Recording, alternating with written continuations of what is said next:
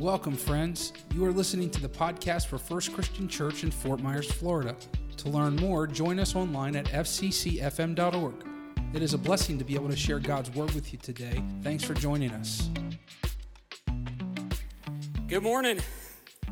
Welcome to First Christian Church for week number 2 of our sermon series called How to Live a Meaningless Life from the Old Testament book of Ecclesiastes. Now, some of you last week, you mentioned that's a strange title for a sermon series, but it really does fit with Solomon's tone and style. And we learned last week that this profound book is cynical and sarcastic, biting yet brilliant, and reality reversed. And by reality reversed, what we mean is King Solomon, the author of Ecclesiastes, often says the opposite of what he means. Now, our big idea last week was meaningless, everything is meaningless except a life lived for God. We also learned last week that Solomon was rather cynical. He was in a cynical space when he wrote this very unique biblical book. And while his reign as king started with hopeful optimism, over time, Solomon became jaded and disillusioned.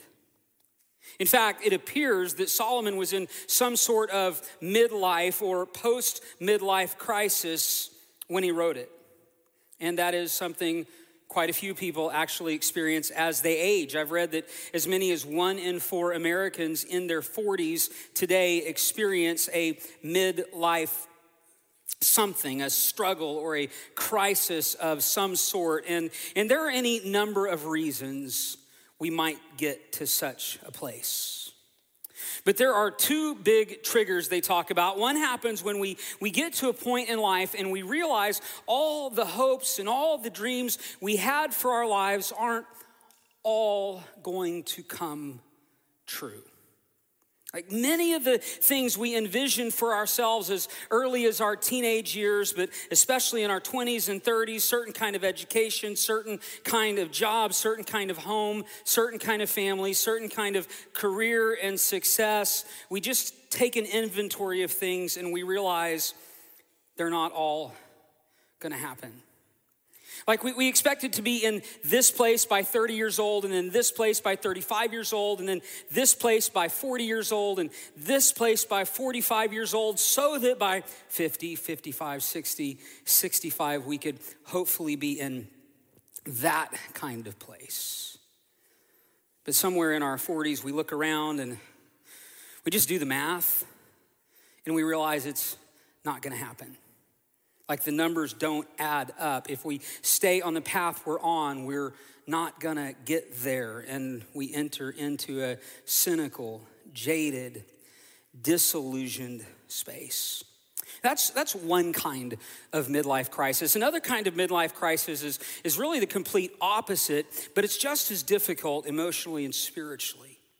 It's when we get into our 40s and we realize, and of course by then for most of us, our kids aren't little anymore, and we get into our 40s, we get into space and we realize we made it. Like everything we envisioned, all of our goals and our plans and our dreams and our ideas of success, we got her done. We got the education, we got the job, we got the career and the family. We experienced the success, and in our retirement in 20 years, almost looks like it's already set. And we did everything we set out to do. We accomplished our goals. We thought it would take us 45 years, but it only took us 25 years to get there. And now the kids, they're about to be out of the house, and you just have this vision of how it's gonna be this mountaintop experience. But it's not. You'd think it would finally make us happy. But it doesn't. You'd think we would finally experience contentment, but we don't. And you'd think we could finally rest with a little peace, but no. We experienced all this stuff, but we still struggle with our sins, with our shortcomings, with our insecurities, and our brokenness still haunts us, and the scars we suffered to get to this point that we worked so hard to get to still hurt us, and we wonder if it was worth it. And sometimes we say, really? This is all there is? I thought it would be better. And this seems to be the space we find King Solomon in the book of Ecclesiastes. He did everything. He tried everything. He experienced everything. He succeeded at virtually everything. He denied himself nothing his eyes desired. He pursued it all, and he had it all. And it's almost like he's saying, I thought it would be better.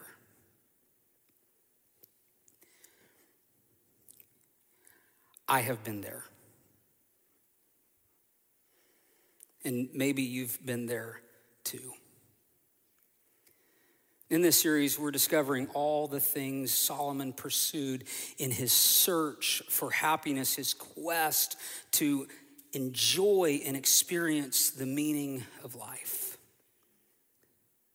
And the thing we're going to see today that he pursued was knowledge.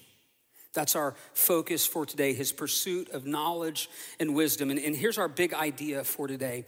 If you want to live a meaningless life, live for knowledge. If you want to live a meaningful life, live to know God.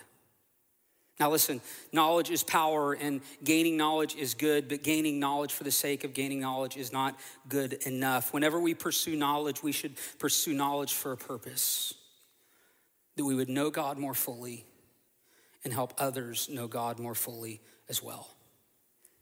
If you want to live a meaningless life, one that will leave you empty in the end, pursue knowledge for the simple sake of knowing more. But if you want to live a meaningful life, then live to know God and to make him more fully known.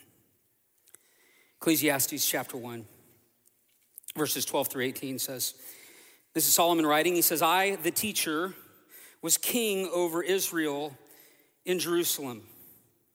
I applied my mind to study and explore by wisdom all that is done under the heavens. What a heavy burden God has laid on mankind.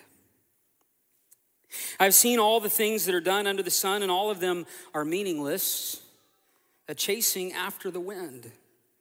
What is crooked cannot be straightened. What is lacking cannot be counted. In other words, what is wrong cannot be made right. I said to myself, look, I have increased in wisdom more than anyone who has ruled over Jerusalem before me. I have experienced much of wisdom and knowledge, and then I applied myself to the understanding of wisdom, also of madness and folly. But I learned this too, is a chasing after the wind. For with much wisdom comes much sorrow.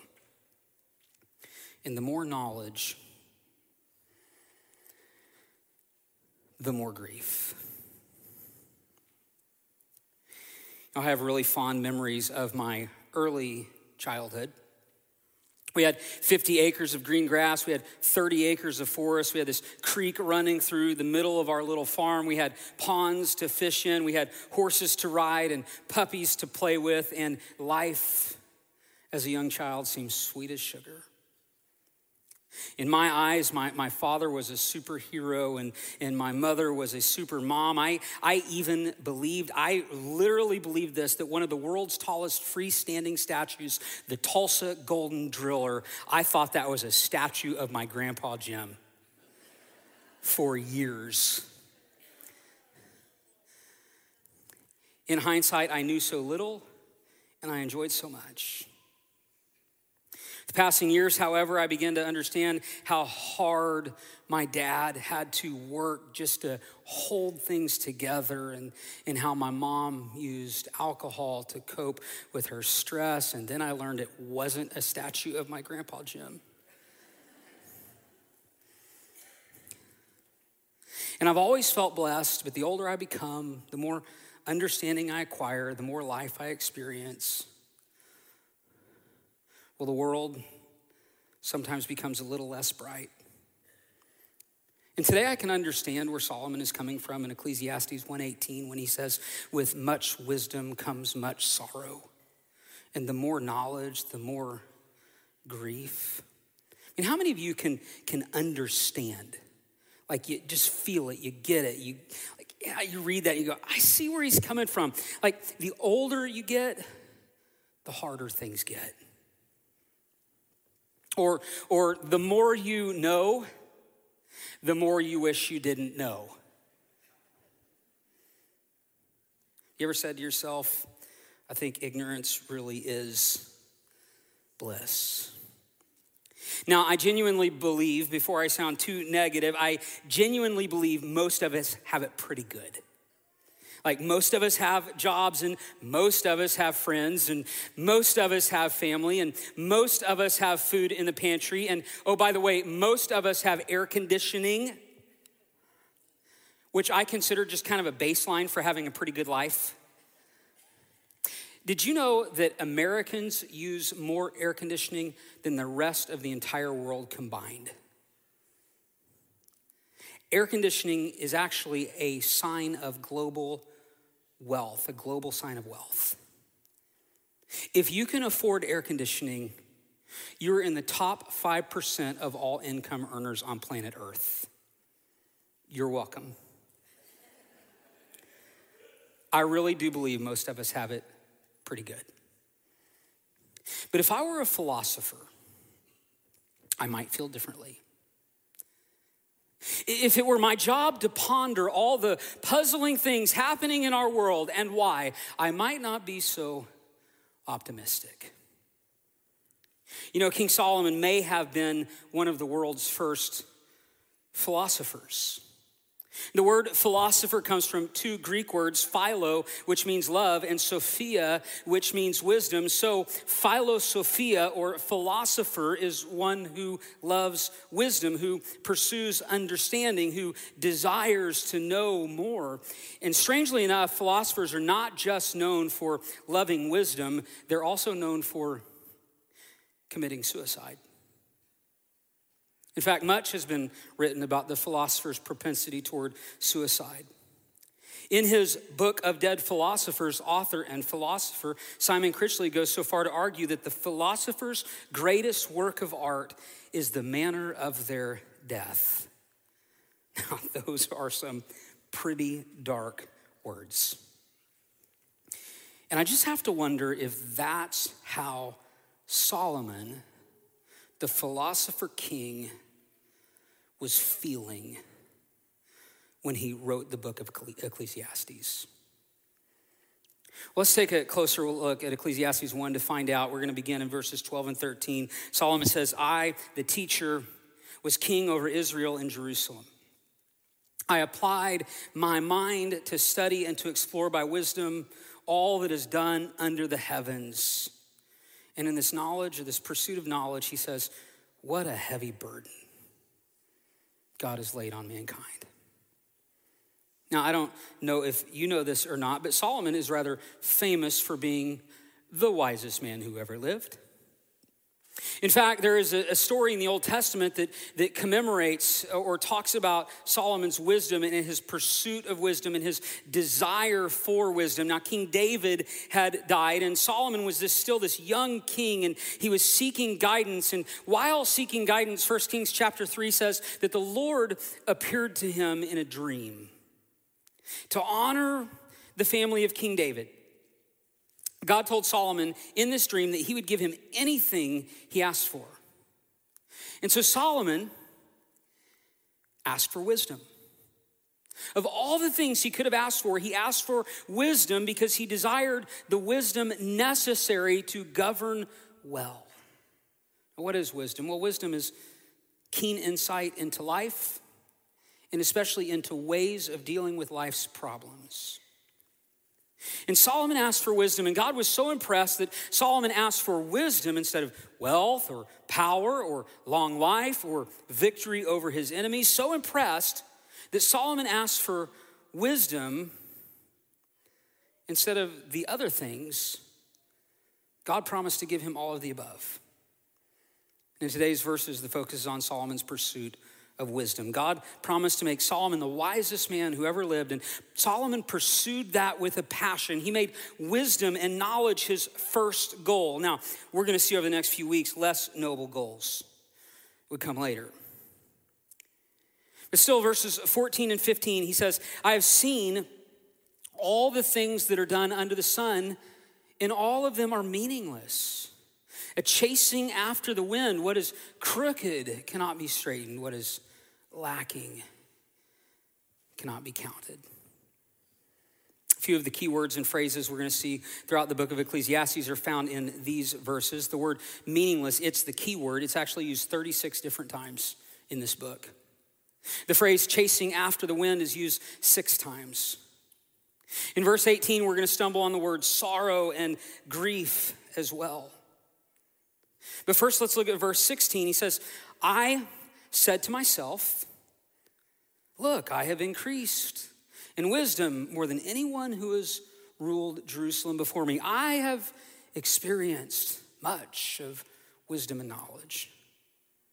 And as I read through these verses, it appears just from the get-go that Solomon is getting off the rails a little bit. God promised to give Solomon this wisdom and this knowledge from above, but Solomon pursued wisdom and knowledge on his own, sometimes apart from God, often in ways that would not bring honor to God.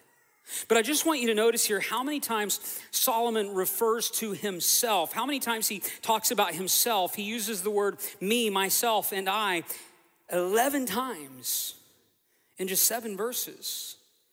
And it's almost like he is congratulating himself and he's taking all the credit for his success in his education, and his knowledge and wisdom. He's not honoring God. He's saying, look at me. I have done this. I have increased in wisdom. I have experienced knowledge. Verse 17, then I applied myself to the understanding of wisdom, but also to madness and folly. And I learned that this too is a chasing after the wind. And here Solomon talks about his pursuit of 3 things, all of which we mentioned last week, but they're worth mentioning again. He talks about his pursuit of madness. That means the emptiness of mind, basically ignorance. Just say, doesn't matter what I know, just go for it. Let's just experience it. Perhaps ignorance really is bliss, he thinks, but he finds out it's not. But he thought he'd give it a try anyway. So he pursues madness. It also says he pursues folly. And you say, well, what in the world does that mean? Well, basically, in our context, it would be a going clubbing lifestyle or a living for the party lifestyle. We're going to see in the next few weeks how Solomon pursued sex, alcohol, and everything, anything and everything his eyes desired. So he pursued madness, he pursued folly, but he also says he pursued wisdom, the pursuit of knowledge. And that's our focus for today. Solomon's educational and experiential pursuit of knowledge and wisdom. And of course, the pursuit of knowledge, pursuit of wisdom is not bad. In fact, it's something we are to pray for. It's something we are to pursue. And it's, of course, far more noble than the pursuit of madness and folly. But even the pursuit of knowledge and wisdom left Solomon empty. And so at the end of all these pursuits, Solomon described life in 3 ways. He says it's meaningless, it's wearisome, and it's a chasing after the wind. And again, we mentioned these last week, but I want to focus on them. I want you to perhaps circle them in your Bibles, write them down in your notes. This word meaningless means useless, irrational, pointless, foolish, empty, an exercise in futility. Life is meaningless, he says. And then this word wearisome, he says life is wearisome. That means, and maybe you can feel this, full of work, but without bringing profit. Ever been there? Feel like I'm putting in the time, putting in the effort, putting in the work, but it doesn't feel like I'm getting anywhere. Maybe you've been there. And then this phrase, chasing after the wind, should probably be translated as feeding on the wind. But it indicates you're hungry. But even when you eat, what you eat is utterly unsatisfying. Even the pursuit of knowledge and wisdom, and we get it with folly and madness. We're like, yeah, of course you feel that way, but even the pursuit of knowledge and wisdom left Solomon with a meaningless taste in his mouth, with a wearisome feeling in his bones, with an unsatisfied hunger in his heart and soul. In fact, the more knowledge and the more wisdom Solomon gained, the unhappier he became. Verse 18, he said, for with much wisdom comes much sorrow. And the more knowledge, the more grief. Now, does this mean we should not pursue knowledge and wisdom? No, it does not. And there better not be any students out there who go home this first week of school. Well, Pastor Matt said, education's not that important. Not what I'm saying. Of course, there's probably skeptics out there who'd say that preacher wants to keep his people uneducated and ignorant. That's not what I'm saying. I believe the pursuit of knowledge and wisdom is a noble one. I have college and graduate degrees, show how much I value that pursuit. And that's part of the reason I am where I am in life. Solomon's not saying that the pursuit of knowledge and wisdom and education are unimportant. The truth is they're incredibly important. Statistically, more education means less crime. More education means less poverty. More education means better health. Education is incredibly important. But what Solomon is saying is this: it won't make you happy. It won't save you from your brokenness. And it may very well leave you with even more sorrow and grief than before. With much wisdom comes much sorrow. The more knowledge, the more grief. And you hear that and you just go, okay, like what then?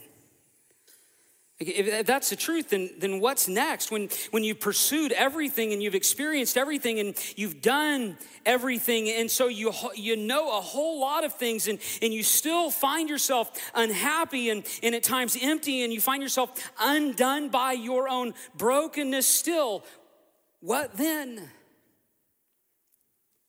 Well, in the book of Ecclesiastes, Solomon essentially says you got two options. Option number one, eat, drink, and work.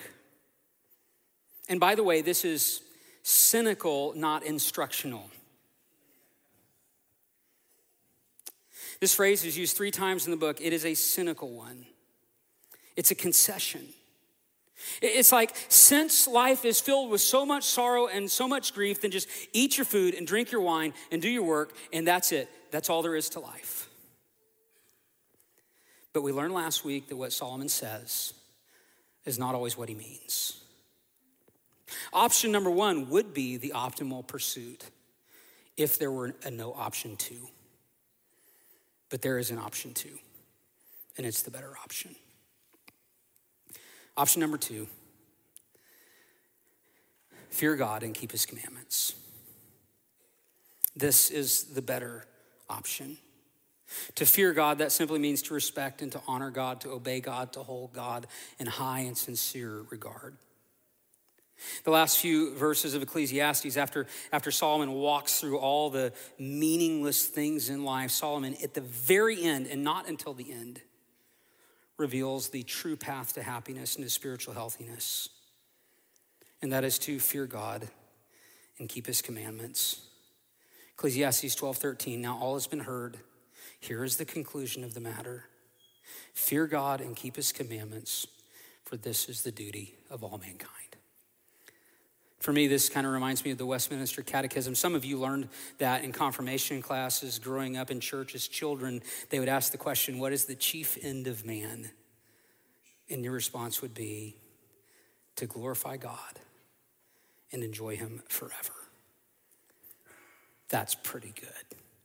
In fact, that is the good life, to glorify God and enjoy him forever. Well, that brings us to our takeaway for today.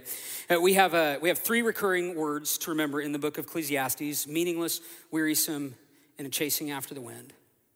And then we have two options when we realize that life can feel this way an awful lot. Option number one is eat, drink, and work. Option number two is to fear God and keep his commands.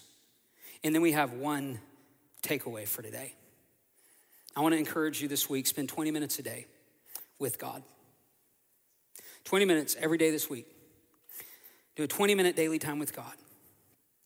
Just think about it like this. If you want to know something, then you have to spend time studying it and educating yourself about it. But if you want to know someone, not just about them, but actually know them, then you have to spend time with them. And of course, God is a person, not a thing. And so don't just spend time learning about him as if he's a thing, but spend time with him because he's a person. You say, well, I don't even know what that looks like. Well, here's a start.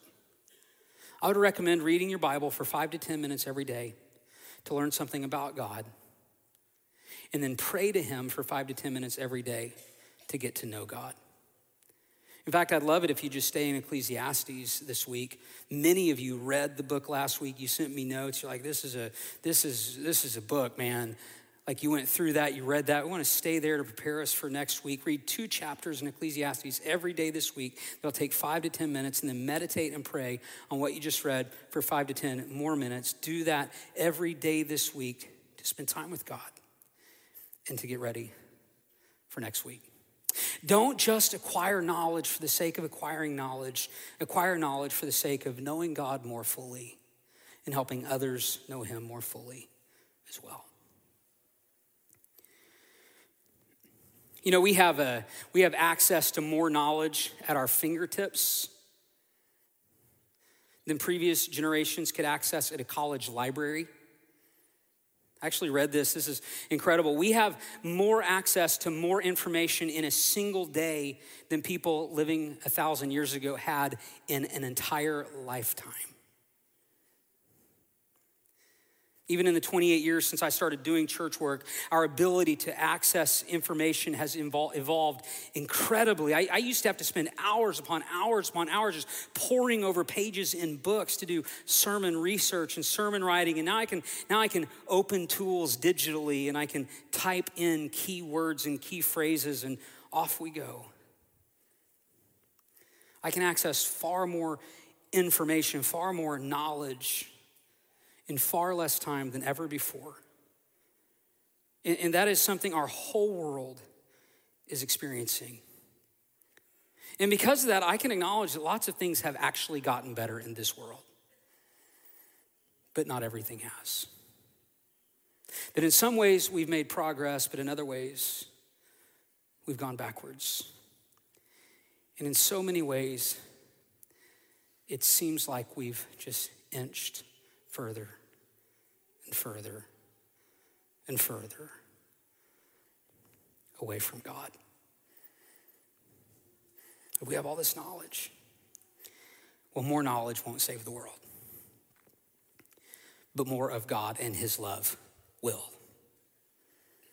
If you want to live a meaningless life, live for knowledge. If you want to live a meaningful life, live to know God. Would you pray with me? God, thank you for revealing yourself to us through the grand beauty and design of nature, through the work of your Holy Spirit, through the wisdom shared with us in Scripture, and most clearly through Jesus. Thank you for revealing yourself to us that we may know, love, serve, and live for you, and find our meaning, our purpose in you. In Jesus' name we pray. Amen. We pray this message has been a blessing to you. If we can pray for you or encourage you in any capacity, please let us know at fccfm.org.